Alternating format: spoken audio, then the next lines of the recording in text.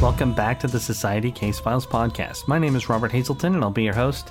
Today I'm going to talk about my vampire movies, but I also want to spend some time discussing creative pursuits, inspirations, and that sort of thing. I also want to talk about an idea I have for a different type of podcast, a fictional one set in the society world that I have done a test for, and it was pretty funny, so I'm considering putting one of those out. Got a bit to talk about, so I'm going to dive right in.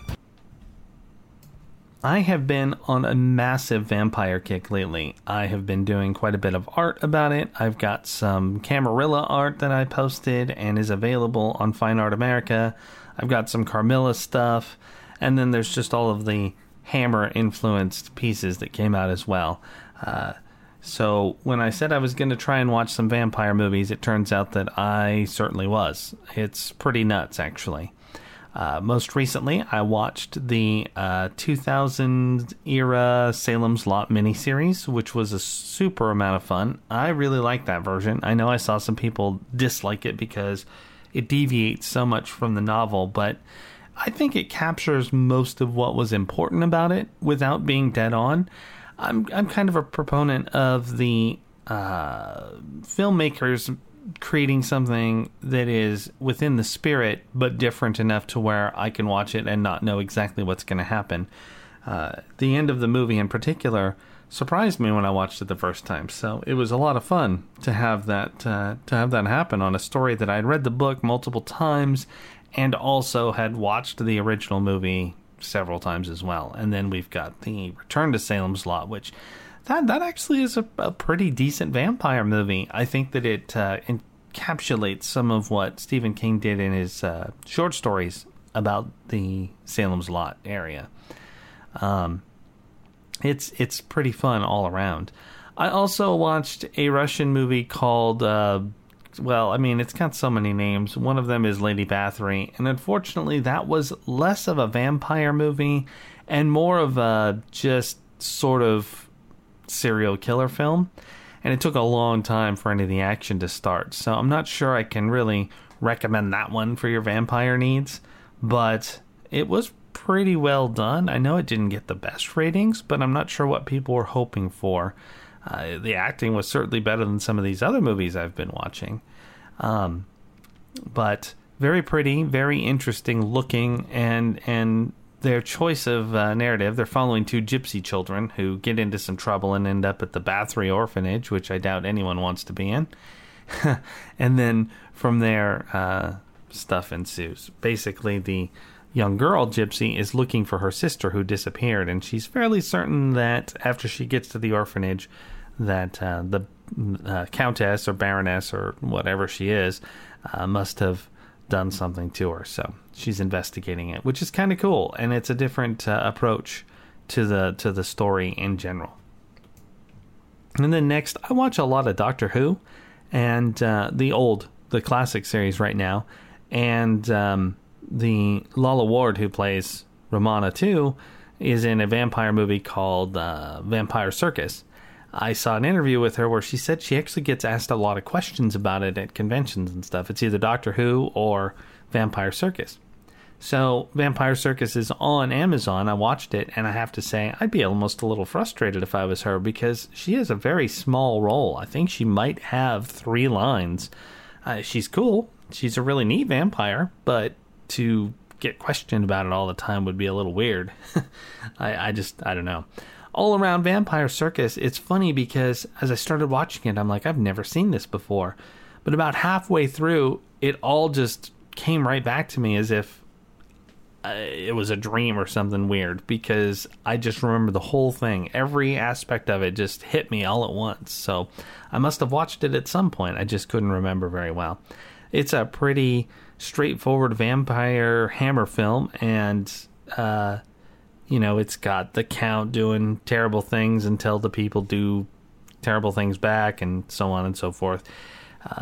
Just take Dracula out and insert random noble dude. Pretty well done for a Hammer film all around, without Christopher Lee or Peter Cushing. The protagonists in it are actually pretty neat. I didn't mind them at all. So Vampire Circus is definitely worth catching if you haven't seen it before, or if you have and it's been a very long time, it's worth revisiting for sure. Definitely, I had fun. Not going to go into it in too much detail, but I did watch Horror of Dracula, which I bought several years ago, and that's just a great film for Peter Cushing all around. There's a YouTube video about the Hammer era and talking about how Peter Cushing was generally the star of those Hammer films. A lot of people forget that because Christopher Lee is playing Dracula, so they assume he's the star, but he generally doesn't have as much screen time, nor does he have the lines that Peter Cushing does. So I could see why the reverse is actually true. So they were definitely a great duo, and they brought so much dignity to some of those crappy movies, which is why the ones that don't have them can be hit or miss in a lot of ways. So if you do need another Hammer fix, Horror of Dracula is always a great go-to. Most of the Christopher Lee Draculas are really good. I liked Scars of Dracula. That was a really good one too. But anyway, that is the vampire catch-up this week. Quite a few vampire movies. Not a movie, but I did watch the first episode of the TV show on Hulu, or is it AMC? Well, I watched it through Hulu, so it's an AMC that's being shown through Hulu, and it's that Nosferatu, like the license plate, by Joe Hill. I think it's Stephen King's son. And I have to say that while I watched the first episode, it was pretty good. It was entertaining, I guess. There was something weird about it that I couldn't quite put my finger on. It feels almost like a strange fan fiction rather than its own thing. And I'm not sure why that is, and I'm not sure where I get that from. I'm going to watch more and see if I continue to get that feeling. But it's almost as if it's not really its own work. It is something else, like a derivative of something else. So that's a little weird, and I know that it sounds probably a little vague, but much as I enjoyed watching it, by the time I was done, I felt like I was watching. I don't want to say something fake because that's not the word, but definitely not wholly original. Maybe I think that in its effort to be original, it comes off as too familiar. Like it's drawing from too many familiar sources in such a way that you could just pick them out very quickly and easily. They're very much Stephen King. And that's not a surprising influence considering, but I don't know. I feel like there is a sense of wanting to go off on one's own, but not straying too far from the ranch. Like maybe just a story that would have been in better hands had Stephen King just written it, rather than whatever influence he had. And maybe he had none. Maybe the influence was just growing up with Stephen King brought out this novel. I don't know. I haven't researched it. But when I watch more episodes, I'll have a more defined opinion, and I'll talk about it then. The next thing I want to talk about is just influence and creativity. So I'm working on a new comic, and it's a vampire comic, very much inspired by all of this vampire stuff that I've been watching and reading, specifically Carmilla and Dracula and all of that stuff. So I came up with it probably right around the time I started doing all the vampire viewing. But what my problem was is that I didn't feel like I could bring anything new to the story, so I didn't want to waste my time and waste anyone else's time with it. But all of a sudden it came to me that I should try a comic version and see what I can do with that. Maybe go with a visual medium and change up some things to, I don't know, ultimately come up with something fresh, or at least not as stale as the dozens, if not hundreds, of remakes of these IPs. And as I started off on this path, I really wanted to create a visual style that embodied what I had in my head, and so far it's working out. I took inspiration from box art of Hammer films and stills from Hammer films and Dark Shadows and all of this other stuff that just came out around that time and is embodying that gothic horror look.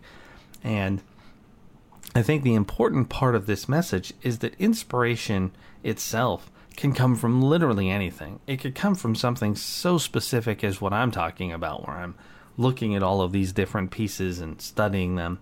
Or it could be that you are staring blankly at the grocery store while you wait in line and you just see some color on one of those crappy magazines and you wonder about the composition of it, and then that leads you down a path to attempting something new.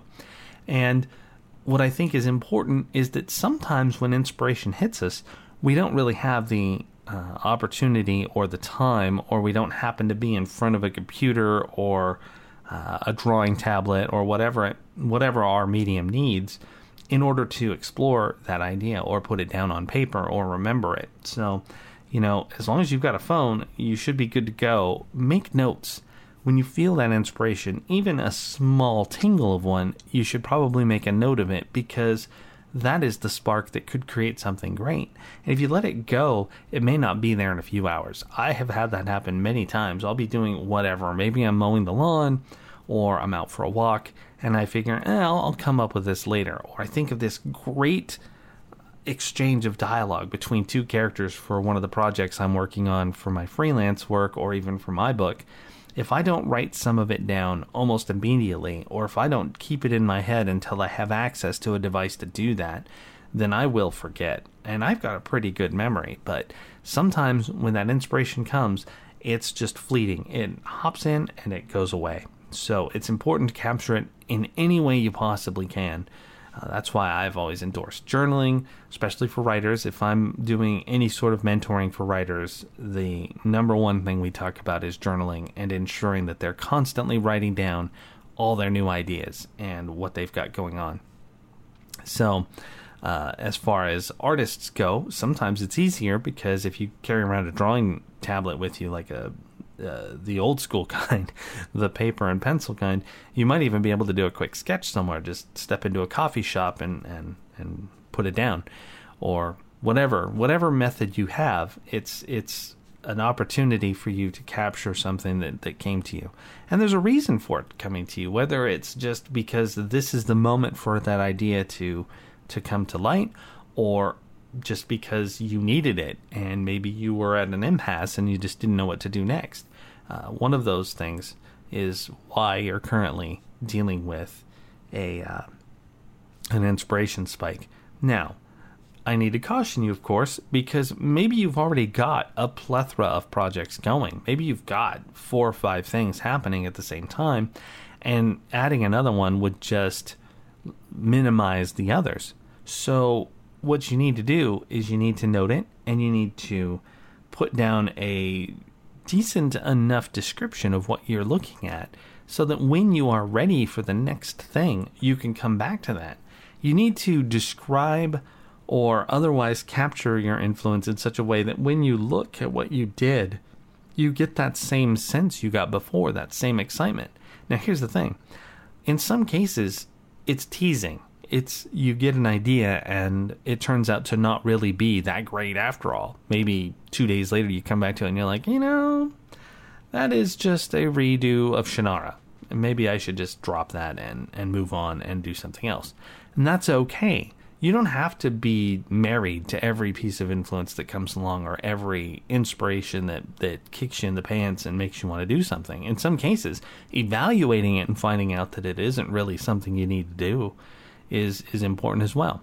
Now, this works beyond the artistic world as well. When I was working as a manager for an IT department, I had these kind of inspirations as well. I would think, I've got a great idea to implement this new policy that will help my people be more efficient, just as an example.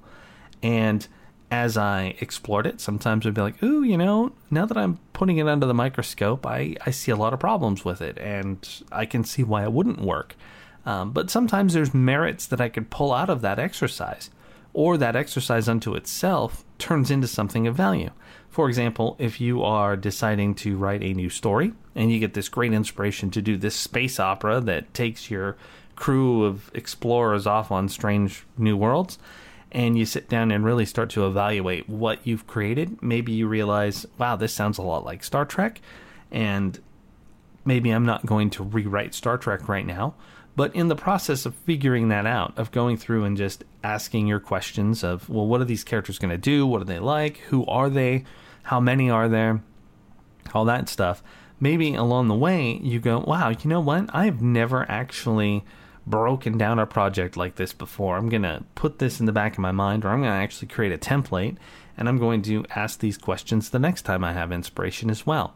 So it's not only about tearing down your ideas and ensuring that they're fresh, or at least fresh enough to you to convey something special to your audience, but it's about the crafting of your different projects before they even begin, whether it's to attack the outline and create something wholly unique, or to start twisting things, to ask questions that will change the story enough to where it is no longer a blatant copy of, say, Jupiter Ascending, just as one example. Maybe you want to do something very similar where a bunch of characters are being harvested for some sort of material, whether it's their blood or their souls or their essential minerals or whatever you want to do. You attack that and you go, oh my goodness, this is exactly like whatever. Then what you do is you write down the similarities so that you know exactly what they are. Now you're going into it with your eyes wide open so that you can go, what are the key components that make up the original work? What is it that makes that work original? That's the stuff that you need to change. I mean, we've had vampires sucking the blood out of people for centuries. We've got aliens doing the same thing in things like the War of the Worlds. So there are certain elements that you can, of course, take and put into your sci-fi. What you want to do is figure out what you can do to make it different. Whether it be, in the case of Jupiter Ascending, they've got space werewolves and nobles doing all this stuff to stay young. Maybe you want to twist it so that you don't have supernaturals at all. Like, there is no space werewolf, and maybe it's just something that society does. This is just one example of how to start twisting it around and making it different. Maybe it's not normalized. Maybe this process of stealing people's essences is something done on the black market. So this is how you go at taking original work when you were super inspired and you were just passionate that this was the way to go. That's how you start making some real changes on it. Creativity is not always simple, so we have to remember that when we go at any sort of creative pursuit, it may actually end up being a far more complex process to create whatever it is we're going to create, whether that is the inspiration for it or the outline or actually doing the project. But as long as you do the work, you're going to probably have something that you really enjoyed making. So continuing to talk about my vampire comic in particular, what I mentioned before was that the inspirations were Carmilla and the Hammer films that I'd been watching.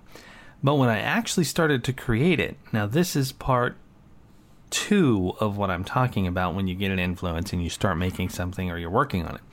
When I actually started creating the comic, a whole bunch of stuff came out. First, I wanted to sort of play with some camera angles here and there, not all the time. And mostly right now, so far, it's just the very first shot is a little bit wonky, but the rest are a little more straightforward. But I wanted it to be like a couple of movies that were outside of that old classic vampire setting. There's a Full Moon Studios movie called Vampire Journals that has some seriously cheesy voiceovers where the character is supposedly reading from their journal.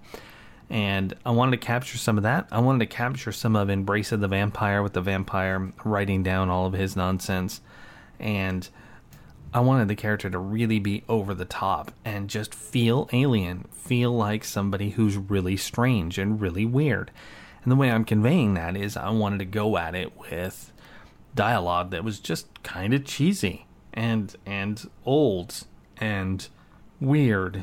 So that's how I'm bringing that out. I mean, in a movie, we do it with the character acting a little odd, whether they move a little strangely or they look at people with a sort of distant gaze, all of that kind of thing, all those little nuances that an actor can put into it, I have to do with the imagery and the text. And this isn't like a traditional style comic. It's not 3 and 4 panels here and there. I'm doing like 1-page panels and a lot of text. So it's more like a novel accompanied with art. Fewer words, of course. And so that means that I convey it with both the text and looks and color choices, that sort of thing. I just watched Frank Langella's Dracula, and he inspired me because he talked about when he approached playing the character himself, he was going for a different take on Dracula. Instead of him being a fiend and a monster, he's a nobleman with a peculiar problem. That's how he approached it. And when you watch his performance and the way that he moves with his character and the way that his character speaks to other people, it's very obvious that he is more of this guy who's in charge as opposed to just sort of a monster that roams around. And he still is monstrous. He still does terrible things, and he does them for seemingly no reason. But when you're interacting with him and the way he goes about his activities, he is not the slathering fiend that we've seen in other versions. And taking from that, I wanted this character to have this sort of dignity that sometimes you don't get in vampire movies. I mean, sometimes these vampires are ridiculous to the point where they are no longer to be taken seriously. And my goal is that this character is going to be creepy. So there will be an attraction-repulsion thing going on. And that's very important because I think that in a lot of ways, that's sort of what vampires embody, is this concept that people are attracted to the danger, but they know in their hind brain that they should be getting away from them. And that is how I have been going about it. And now, I will admit that in a lot of ways, I didn't really have a storyboard in mind. I just had a whole series of images that popped into my head that just looked pretty in my mind's eye. And I wanted to recreate those and then put story to them. Sometimes stories and work don't have to be super structured or pre-built. Sometimes you could just follow your bliss. Now, I admit that in some cases people don't have the focus or maybe even the experience to fly by the seat of their pants. There's nothing saying that you shouldn't try it and see what you could do. I mean, you might be just good enough to be dangerous, and that might be the way to push yourself over the hump to whatever next level you're looking at for creation. So I think all of that's really important, and I hope you take some of this to heart. I hope that you found something in that monologue that will help you to realize whatever project you're working on, whether it is your next novel, short story, art piece, music, or something at work. Whatever the case may be, I think you can apply what I've talked about, grabbing influence and experience and turning it into something positive. So try it every day. Try and find some inspiration every day and write it down and see what comes of it. I think you'll be happy with the results. Final thing I want to talk about today is a new podcast idea or just a recorded story idea that I was thinking of that is basically a character in the society world who has decided to essentially warn people about the impending threats of monsters out and about that have been doing terrible things. And basically, it'd be like one of those talk shows you hear on AM radio, but, you know, just as sensational and ridiculous, but the focus is on the supernatural, like somebody trying to expose the X-Files almost. But in this case, my little test run that I did, the character talks about some of the events from the books and discusses the sorts of things the media used to cover it up. So like the events of the Hermes Foundation, there is a construction site that gets blown up basically, and wizards are throwing energy balls around, and a big demon shows up and has to be put down. And so my new character that I've made up goes on this sort of podcast / radio show and talks about how it's nonsense what they were saying. It couldn't have been welding tools. It had to be, magic. It had to be monsters and that sort of thing. And then he even gets callers who he finds that are able to sort of corroborate his insanity by saying things like, 2 of them come into my coffee shop every day because their coffee cart's broken and that kind of foolishness. So far, it was really funny. I'm going to actually create one. I'm going to produce one, and then I'm going to put it up on the Coffee site for free and let people hear it and see what they think. And maybe that will be something that I can release once in a while on this podcast stream as sort of a special feature, maybe 2 a month or something, or maybe even just once a month. And then it'll have a different piece of artwork to differentiate it and that kind of thing. But so far, it was really funny. And the inspiration for that came when I first started doing the podcast. I had this sort of in the back of my head that I would have had to pick if I was going to do sort of this review discussion format, or if I was going to go straight crazy and take this character for a spin. And it took me a while to finally build up some ideas and put down what I wanted for that character to do and to say and how I wanted him to sound. And now that I have that, I think I could finally push that out there. So look forward to a new kind of recording here in the next couple weeks. I should be able to get it done and have it available for listening pretty soon. I guess my only hesitation with it is that I really enjoy this format. I love talking about the creativity and movies and all that stuff. So I don't want to sacrifice one for the other at this point. But maybe when I have that one available and people hear it, they'll have some comments and tell me that I should just do that one instead, or to toss that all together. But we'll see what happens there. It's sort of like a radio drama without all the sound effects, so it should be a lot easier to produce than the Glamour and Shadows series that I've been working on. Anyway, so that's it for that, but look forward to it in the next couple weeks. That's it for this week, and I want to thank you very much for stopping by and listening to the show. If you liked what you heard and you want to hear more, please consider supporting the project at www.ko-fi.com, or visit me at www.societycasefiles.com. You'll find all the work I talk about on the podcast through those two sites. So if you're curious, that's how you satiate that. In any event, thank you very much again, and I look forward to seeing you next week.